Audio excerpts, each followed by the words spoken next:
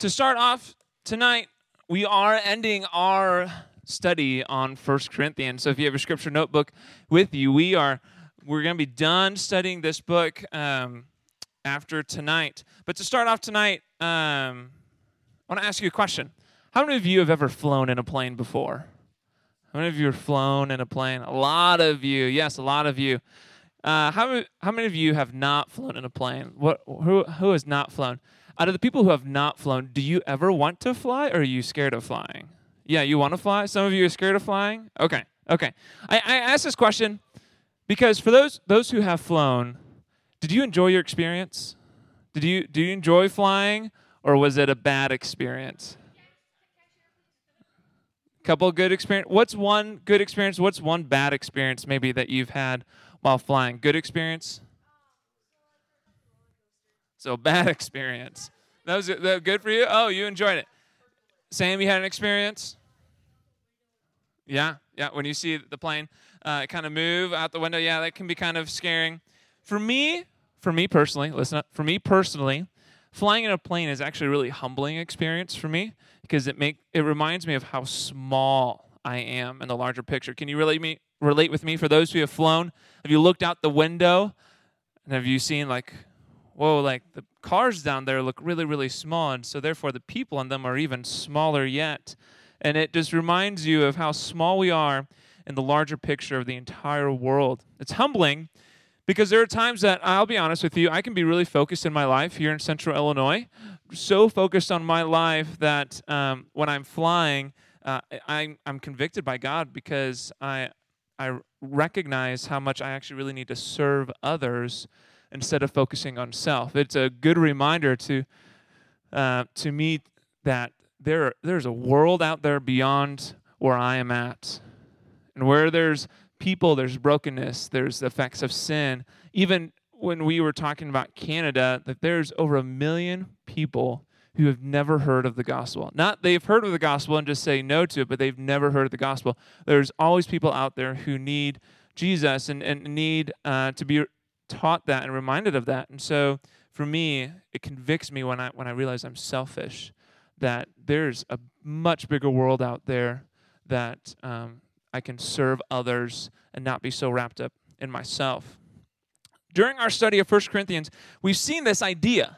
We've seen this idea of serving others instead of ourselves throughout 1 Corinthians as we explored our series title, Gospel Living in the Local Church, because gospel living in the local church is really done when we take the focus off of ourselves and we off of our own personal wants and desires and submit to Jesus as Lord and Savior.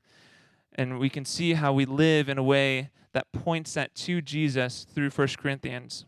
Now tonight, we're not just going to focus on how to do that in the local church, but tonight's lesson, 1 Corinthians 16, talks about how to do that with the global church in mind as well. So if you have scripture notebooks with you, please open them to 1 Corinthians 16 as we look at the last chapter of 1 Corinthians. So page 56 if you have a scripture notebook with you. 1 Corinthians 16, verse 1. Now remember, as always, underline anything that sticks out to you. Oh, for those who haven't flown, this is a picture of a wing looking out the window. Forgot that I had that picture in the slide. If you haven't flown, that's what it looks like. People are really tiny. You feel really small. Okay, 1 Corinthians 16. Starting in verse 1, if you are there. Verse 1. Now about the collection for the saints. Oh, sorry, before I read, underline anything that doesn't make sense to you, something that sticks out, underline it, and you'll talk about it later after a large group lesson. Chapter 16, verse 1. Don't worry. We looked at the radar. We're going to be fine.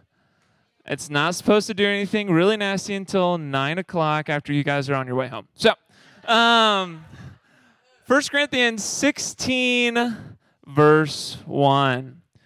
Let's follow along in our scripture notebooks. If you don't have one, I have the verses on the screen. Now about the collection for the saints, do the same as I instructed the Galatian churches. On the first day of the week, each of you is to set something aside and save in keeping with how he is prospering, so that no collections will need to be made when I come. When I arrive, I will send with letters those who recommend to carry your gift to Jerusalem. If it's suitable for me to go as well, they will travel with me. Let's keep reading. Verse 5, I will come to you after I pass through Macedonia, for I will be traveling through Macedonia, and perhaps I'll remain with you, even spend the winter, so that you may send me on your way wherever I go. This is Paul talking to the Corinthian church. I don't want to see you now just in passing, since I hope to spend some time with you if the Lord allows. But I will stay in Ephesus until Pentecost, because the wide door for effective ministry has opened for me, yet many oppose me. If Timothy comes, see that he has nothing to fear while with you, because he is doing the Lord's work just as I am. So let no one look down on him. Send him on his way in peace so that he can come to me, because I'm expecting him with the brothers.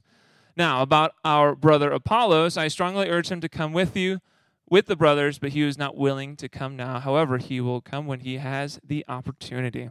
All right, a couple things that I want you to underline is verse 2. If you haven't not underlined it already, underline verse 2 or make a note of it on your piece of paper. Verse 2. What is happening here in verse 2? So Paul, as he's wrapping up this letter to the church of Corinth, he's telling the church, hey, I want you to be collecting money so that you can send it and use it for the purposes of ministry. Collect money from the people who gather there at church. It's kind of like what we do on a Sunday morning, right? We pass the giving buckets around at the end of the service. And Paul is saying, do this so that you can have funds to use for ministry purposes.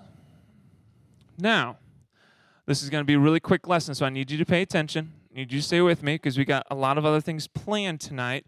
And so I only have a couple of points, so stay with me. So that's what Paul's saying. He's saying, every week, set aside some money that you make, basically saying for those who are making money, give some back to the church so that it can be used for various purposes. And so I have this question for you.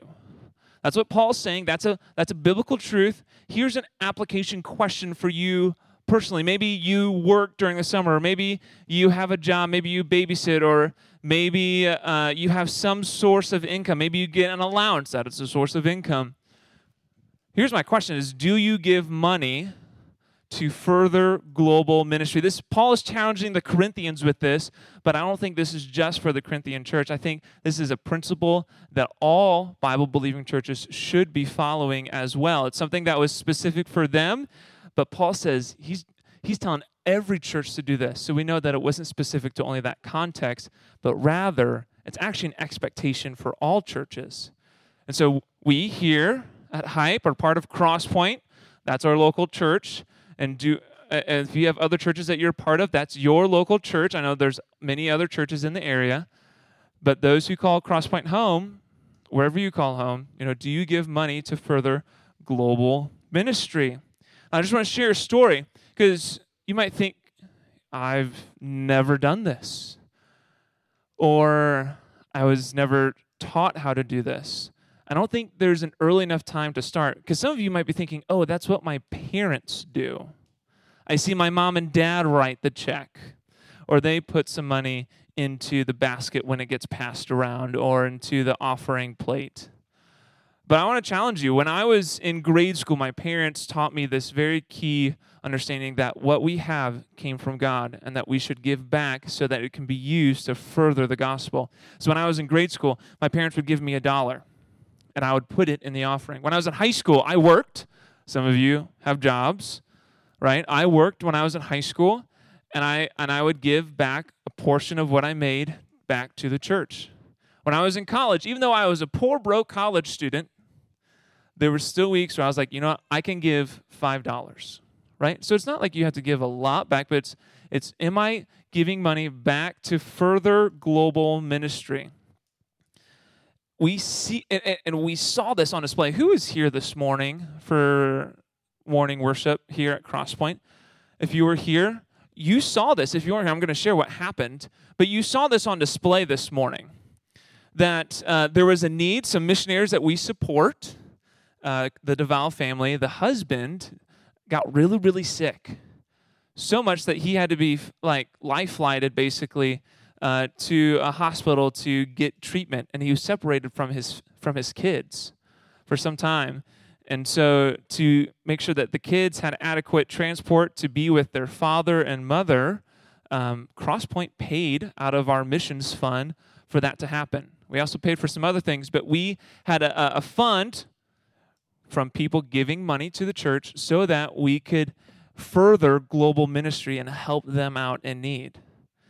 And so those who are here know a lot more details. Dave went into a lot deeper context. That's just an overview of what happened. But we saw this very morning in action, which is super cool to see that, when you do give, like, it does get used. Like, it goes towards ministry. And for that case, it goes to global ministry all the way in Papua New Guinea.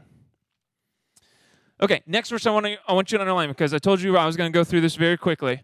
Verse 10 through 11. If you don't have a notebook, jot that down. Just jot the numbers down. But if you have a notebook, underline verse 10 through 11. 10 through 11 says this: If Timothy comes, see that he has nothing to fear while with you, because he's doing the Lord's work just as I am. So let no one look down on him. Send him on his way in peace so that he can come to me, because I'm expecting him with the brothers. Okay, so we have to ask ourselves, what's going on here? Why is this important for me to underline, to point out? I think Paul here is asking the Corinthian church to not only collect money to serve people globally with missions, but he's also saying those who come to your church to preach, to care for you, like guest preachers or maybe pastors who come and spend some time with you. He's also saying not only are you supposed to support global, like other churches, but support those who come to your church that help you with ministry, that guest preach.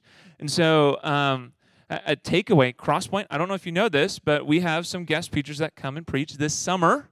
We're going to have a lot of guest preachers come and preach because Dave's going to be on sabbatical. If you don't know what that means or have questions, you can ask me later.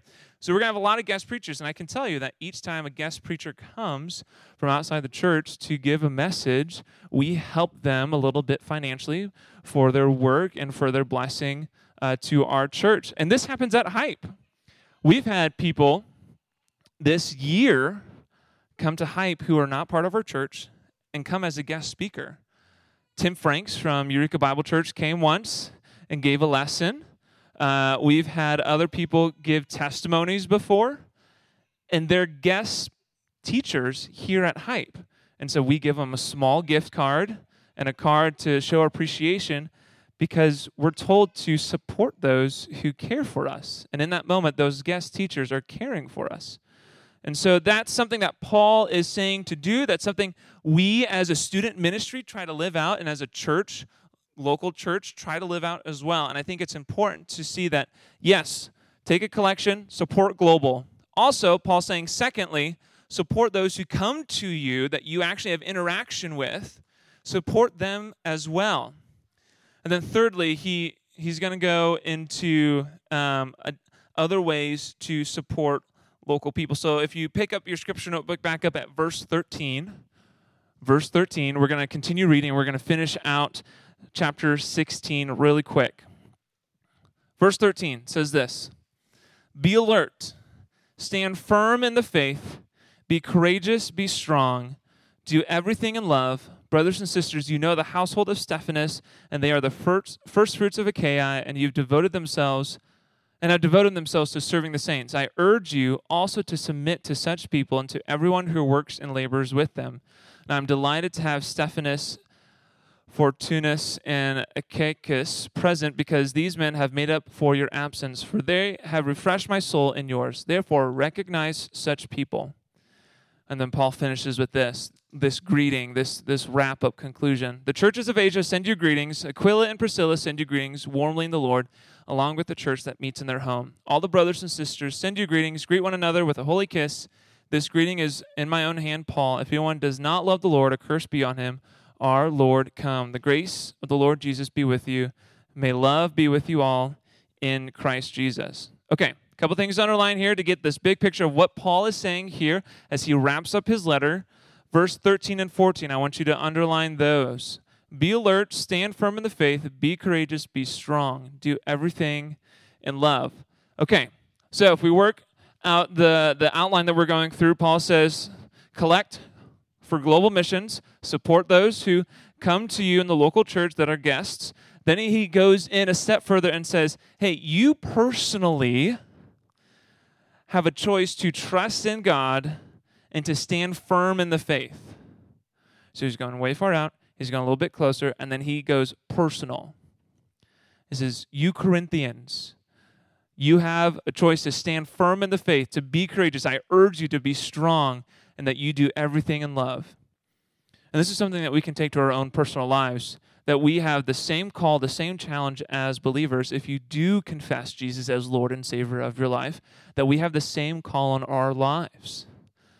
And so just as the Corinthians were encouraged and had a choice to stand firm, to trust God in all things, I think it's appropriate to apply that to our lives. Hey, in everyday situations, you have an opportunity to either trust God or trust yourself in any situation. Could be a test. It could be finding next steps to do post high school. It could be when I step up to the plate in a baseball game. It could be when my event comes up in a track and field event. It could be when I'm at work. You know, am I going to look out for only what I want? Am I here just to collect a paycheck? Or am I here to serve God? Am I here to worship Him? Am I here to love others and serve others and share Christ with others? And so every single situation that you encounter, big, small, mundane, large, you have an opportunity to trust in God and submit to Him in those situations, or to trust yourself. And I pray that we would all stand firm in the faith as Paul encourages the Corinthians to be courageous, be strong because of Christ, and because of Him we can do everything in love. So Paul then, he goes personal. He goes global, kind of not so global guest preachers. He goes personal. And then he kind of takes another step out, but instead of guest preachers this time, he addresses the local leaders in the Corinthian church. And this is where we see a lot of those really hard names to pronounce that I'm pretty sure I fumbled through and didn't do it justice at all. But in verse 17, I'm not even going to try it again. You see 3 names there in verse 17, if you have a scripture notebook with you. And what these 3 people are, these are real people Paul is writing about. And these are actually leaders in the Corinthian church that are with Paul. Paul's writing this letter, not in Corinth, but away from Corinth. Because if he was in Corinth, he would just say this to the Corinthians. He's writing this from a different city. And so these leaders have come to Paul with issues that are happening in the church that we've all studied about this entire year. And he's writing this letter to send back with them. And these leaders, Paul is encouraging the Corinthians to support them, to submit to them. Verse 16 says, submit to such people, to everyone who works and labors. I'm delighted to have Stephanus, Fortunus, and Achaicus present because they have made up for your absence. They have refreshed my spirit and yours, therefore recognize such people. Paul's saying, give them respect. Submit to them because they're the leaders that are caring for your souls on an everyday basis. So he goes global, he goes guest preachers, he goes personal, and he steps a little bit back out from personal and goes back to church leadership for a moment. And so in that realm, I think it's important to recognize, hey, on a larger church scale, if you call Crosspoint home or you call another church your home, are you following what your leaders say? Pastors, elders, leaders in the church. On a student ministry side, as students, you're here and we're leaders, and so we have certain expectations that we go over every now and then that you saw in announcements that we expect you to act in such ways. And if you don't, we expect you to listen to us when we say, hey, don't do that. Or, hey, that's not Christ-like in that. Or, hey, you did a really good job, and we want to encourage you, and we want you to feel respected, encouraged, and we want that same treatment back towards us. But overall, it's, hey, do I recognize that God has put leaders over me and that I need to respect them in the church, whether it's large church, student ministry, whatever context, what leaders have God placed over me, and how do I treat my leaders who God has placed over me in the church? Ask yourself, how do you honestly treat your small group leader? Do you disrespect them? Do you goof off around a lot? Or do you actually listen? Do you engage? Do you pay attention when small group leaders are asking you questions, when they're sharing things with you, because they love you? And they think that it is worth your time to grow in Christ and to be here and to study God's word. And so that's a personal takeaway from this section of, hey, follow your local church leaders, whether it's student ministry or church at large. So he goes global, he goes guest preaching, he gets personal, he goes back to church leadership, and the last couple verses, he ends with more of a global mindset. There's kind of this back and forth motion of this last chapter that Paul has as he sets up this last chapter. And I want you to look at this, and I want you to underline verse 19 and 20. Verse 19 and 20. The churches of Asia send you greetings. Aquila and Priscilla send you greetings, warmly in the Lord, along with the church that meets in their home. And all brothers and sisters send you greetings. Greet one another with a holy kiss. So, what this means, we're going to go through what this means, so there's no confusion, especially on that last phrase. What this means is, hey, your church that you're a part of, whether it's Crosspoint or another church, is not a standalone church and everyone else is separate. Yes, you're part of a local church, but we're also part of the global church. And so we need to be praying for other churches. We need to be interacting with other churches. That's why it's a beautiful picture when we do partner with other churches in the area, or when we support missionaries overseas, or when you were in Sun Chasers, you were writing letters to sponsorship kids, or if you were here last week, we had a guest speaker that came from, he was originally from a different country, and so everyone who's a believer represents the global church, and it's important for us to see that. When we go through Operation World in our announcements, I want you to recognize, hey, the world is broken and the world needs Jesus, but I also want you to know that there are believers in other countries around the world that we need to pray for, that we need to intercede for them. This last part, when it says, all brothers and sisters send you greetings, greet one another with a holy kiss. So, let's go over this, because I'm sure some of you have questions. So what does that mean? Does that mean I just go around kissing everybody? No. Right now, I'm telling you, no, that's not what it means. Think of the context. There's some cultural context to this. Corinth is overseas. It's in Greece, specifically the Asia Minor area. Has anybody ever been over to England or Europe? Anywhere in Europe, really? Europe? No? Okay, so I have. I've been to Europe. I've been to Portugal in Europe on a mission trip. Let me tell you, people in Portugal, they greet you with a kiss on the left cheek and then on the right cheek.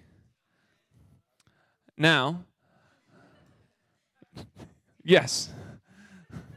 Welcome to the party. So when there was Kent from small town Eureka, I was technically from Goodfield, Illinois, and I go over there, and that's how they greet you. And believers in another church that we went to greeted us that way. It was a little awkward, not going to lie. Save it for small group or afterwards, and then we can talk about it. It was almost seen as disrespectful if you didn't. If you didn't return. Yeah. They were a little bit gracious because they knew that we were from America, but on the cheek. Yeah, just on the cheek. Yeah. So, but anyway, so stuff like that happens in different cultures. Instead of doing that, what's a way that we greet someone here in Central Illinois? Handshake, yeah. Nux, maybe, yeah. There's different ways of greeting people. What Paul is saying is, hey, I want you to greet believers with a warm greeting, with encouragement.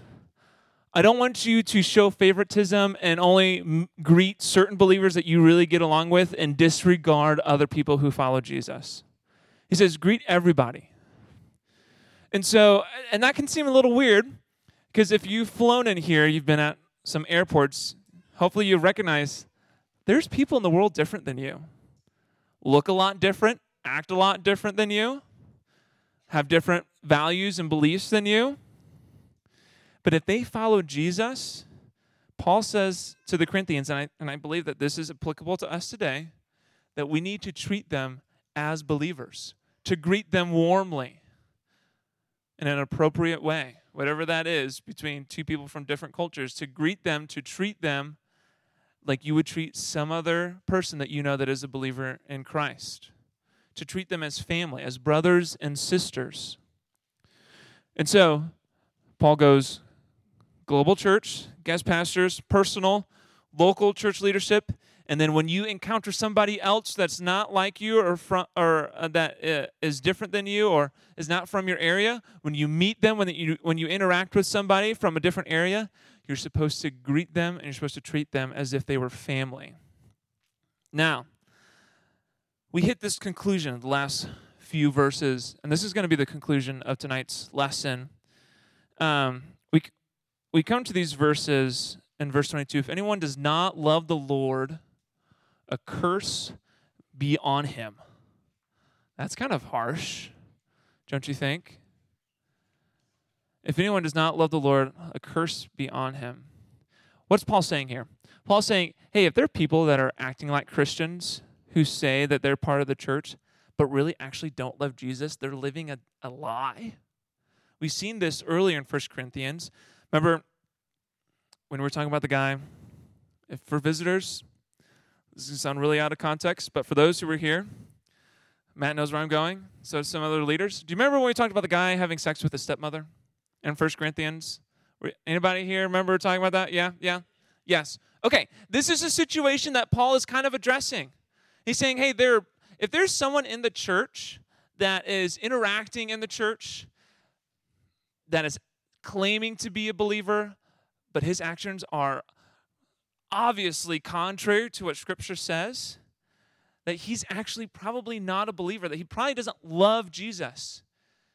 And so Paul is saying, like, let him be cursed, meaning treat him as if he's an unbeliever. And we talked about that when we went over that story in 1 Corinthians, early in 1 Corinthians. Basically means, treating him as an unbeliever means witness to him. Let him know that he's an unbeliever. Address him. Call him out. Don't let him just be comfortable, but let him know that he is a sinner in need of a Savior. And so that's what verse 22 is addressing. And then in verse 24 it says, may love be with you all in Christ Jesus. And so I want to close with this question because you see these two differences, and I want to close with this question. Is it evident that you love Jesus? Is it evident that you love Jesus? Would your friends, would your parents, would your teachers say that your relationship with Jesus is something that is of importance to you? Or would those people closest to you even question that you even cared about Jesus and the gospel? Is it evident that you love Jesus? Because if you're acting the church life, if you're just going through the motions, engaging, kind of fitting in because your parents say to, or because you know it's a good idea, or because you actually have fun in student ministry and at youth group, but there's really no love for Jesus, as Paul calls these people out, like, I want you to be aware, like, you have sin that needs to be forgiven. You have sin that separates you from being in a right relationship with God. And without a Savior, a person that doesn't trust in Jesus as the Lord and Savior is cursed, because they will die not being forgiven and being separated from God forever. For that over 1 million people in Canada, that is true. That without submitting to Jesus, without even knowing the gospel, that they are going to be separated from God for eternity. And so if you're here tonight and you're like, man, I don't know if I actually love Jesus. I don't know if I have a right relationship with Jesus. I don't know if my lifestyle reflects that at all. Let alone asking people around you to answer that question. If you yourself are doubting that, talk to your small group leader tonight. Ask questions. Talk with him or her after small group's done. Have that conversation, because what I don't want to happen is for hype to be done. For the school year, we go into summer ministry. We don't really see a whole lot of students during the summer on Sunday nights, right? What I don't want to happen is for this maybe uncomfortable moment to just kind of ease over for some of you that need to address this issue in your life. Because it can be easy to, when you don't have Sunday nights consistently, to just kind of coast through the summer and then come back next year and you really haven't addressed the most important thing in your entire life. And it's, am I right with God? Do I have a relationship with Jesus? And if you can say, yes, I love Jesus, but I recognize I mess up and I choose my sin, but I love Jesus and I need him every single day, praise God. Talk to your small group leader, because we want to encourage you to continue to grow in that relationship with Jesus. We want you to grow in maturity and to love him even more and see where you need Jesus even more in your life. Because what we don't want you to do is to stop attending Hype on Sunday nights for the summer and not grow and just be stagnant all through summer because you're not engaging in small groups. And then you come back to August and we start Sunday nights again and you haven't really read your Bible at all this summer. You haven't really engaged relationally with Jesus and you just kind of stayed stagnant. We want to help you grow because we think this is the most important thing that people need to be concerned about. If you're here this morning, you heard Dave, what is the most important thing in your life? What should be the most important thing? Paul says in 15, it's the gospel. It's the gospel is the most important thing that you need to be concerned about in your life. So I want you to dwell on this question. I want you to think about it tonight. Is it evident that you love Jesus? Yes or no? And talk to your small group leader as we go into small groups. And so for tonight, small groups are going to look a little bit different because we have other things that we're going to do, other activities, other things to get to tonight. So for small groups, I'm going to put 6th and 7th grade girls. So we're going to dismiss into small groups in a moment. And then you guys are going to pray in your small groups. But I guess before I do that, I'm going to close lesson in prayer. So if you would, please bow your head, fold your hands, and we're going to pray. And then we're going to go into small groups. Father God, thank you for tonight. Thank you for just this wonderful year of being able to walk through this book of 1 Corinthians and seeing how it relates to the larger Bible and how, God, it relates to our own lives and how the truths in it are truths given by you, that we can see how we can grow in our relationship with you. God, I pray tonight, God, I do pray for everyone here, students and leaders alike, that it would be evident that we love Jesus. I pray that we would be honest with you about maybe there's parts of our life where we still want to serve ourselves and sin, and I just pray that we would be honest, confess those, repent of those, and run to you and confess our need for you in those areas. And so I pray that as summer starts in a few weeks, as summer break starts, that students and leaders, that we would dig deep into Bible study, that we would spend time with you, that we would pray with you, and God, that we would grow in our love and our need and our appreciation for you. That's my prayer. That's our prayer for each and every person in this room tonight. We love you and we serve you. In Jesus' name I pray. Amen.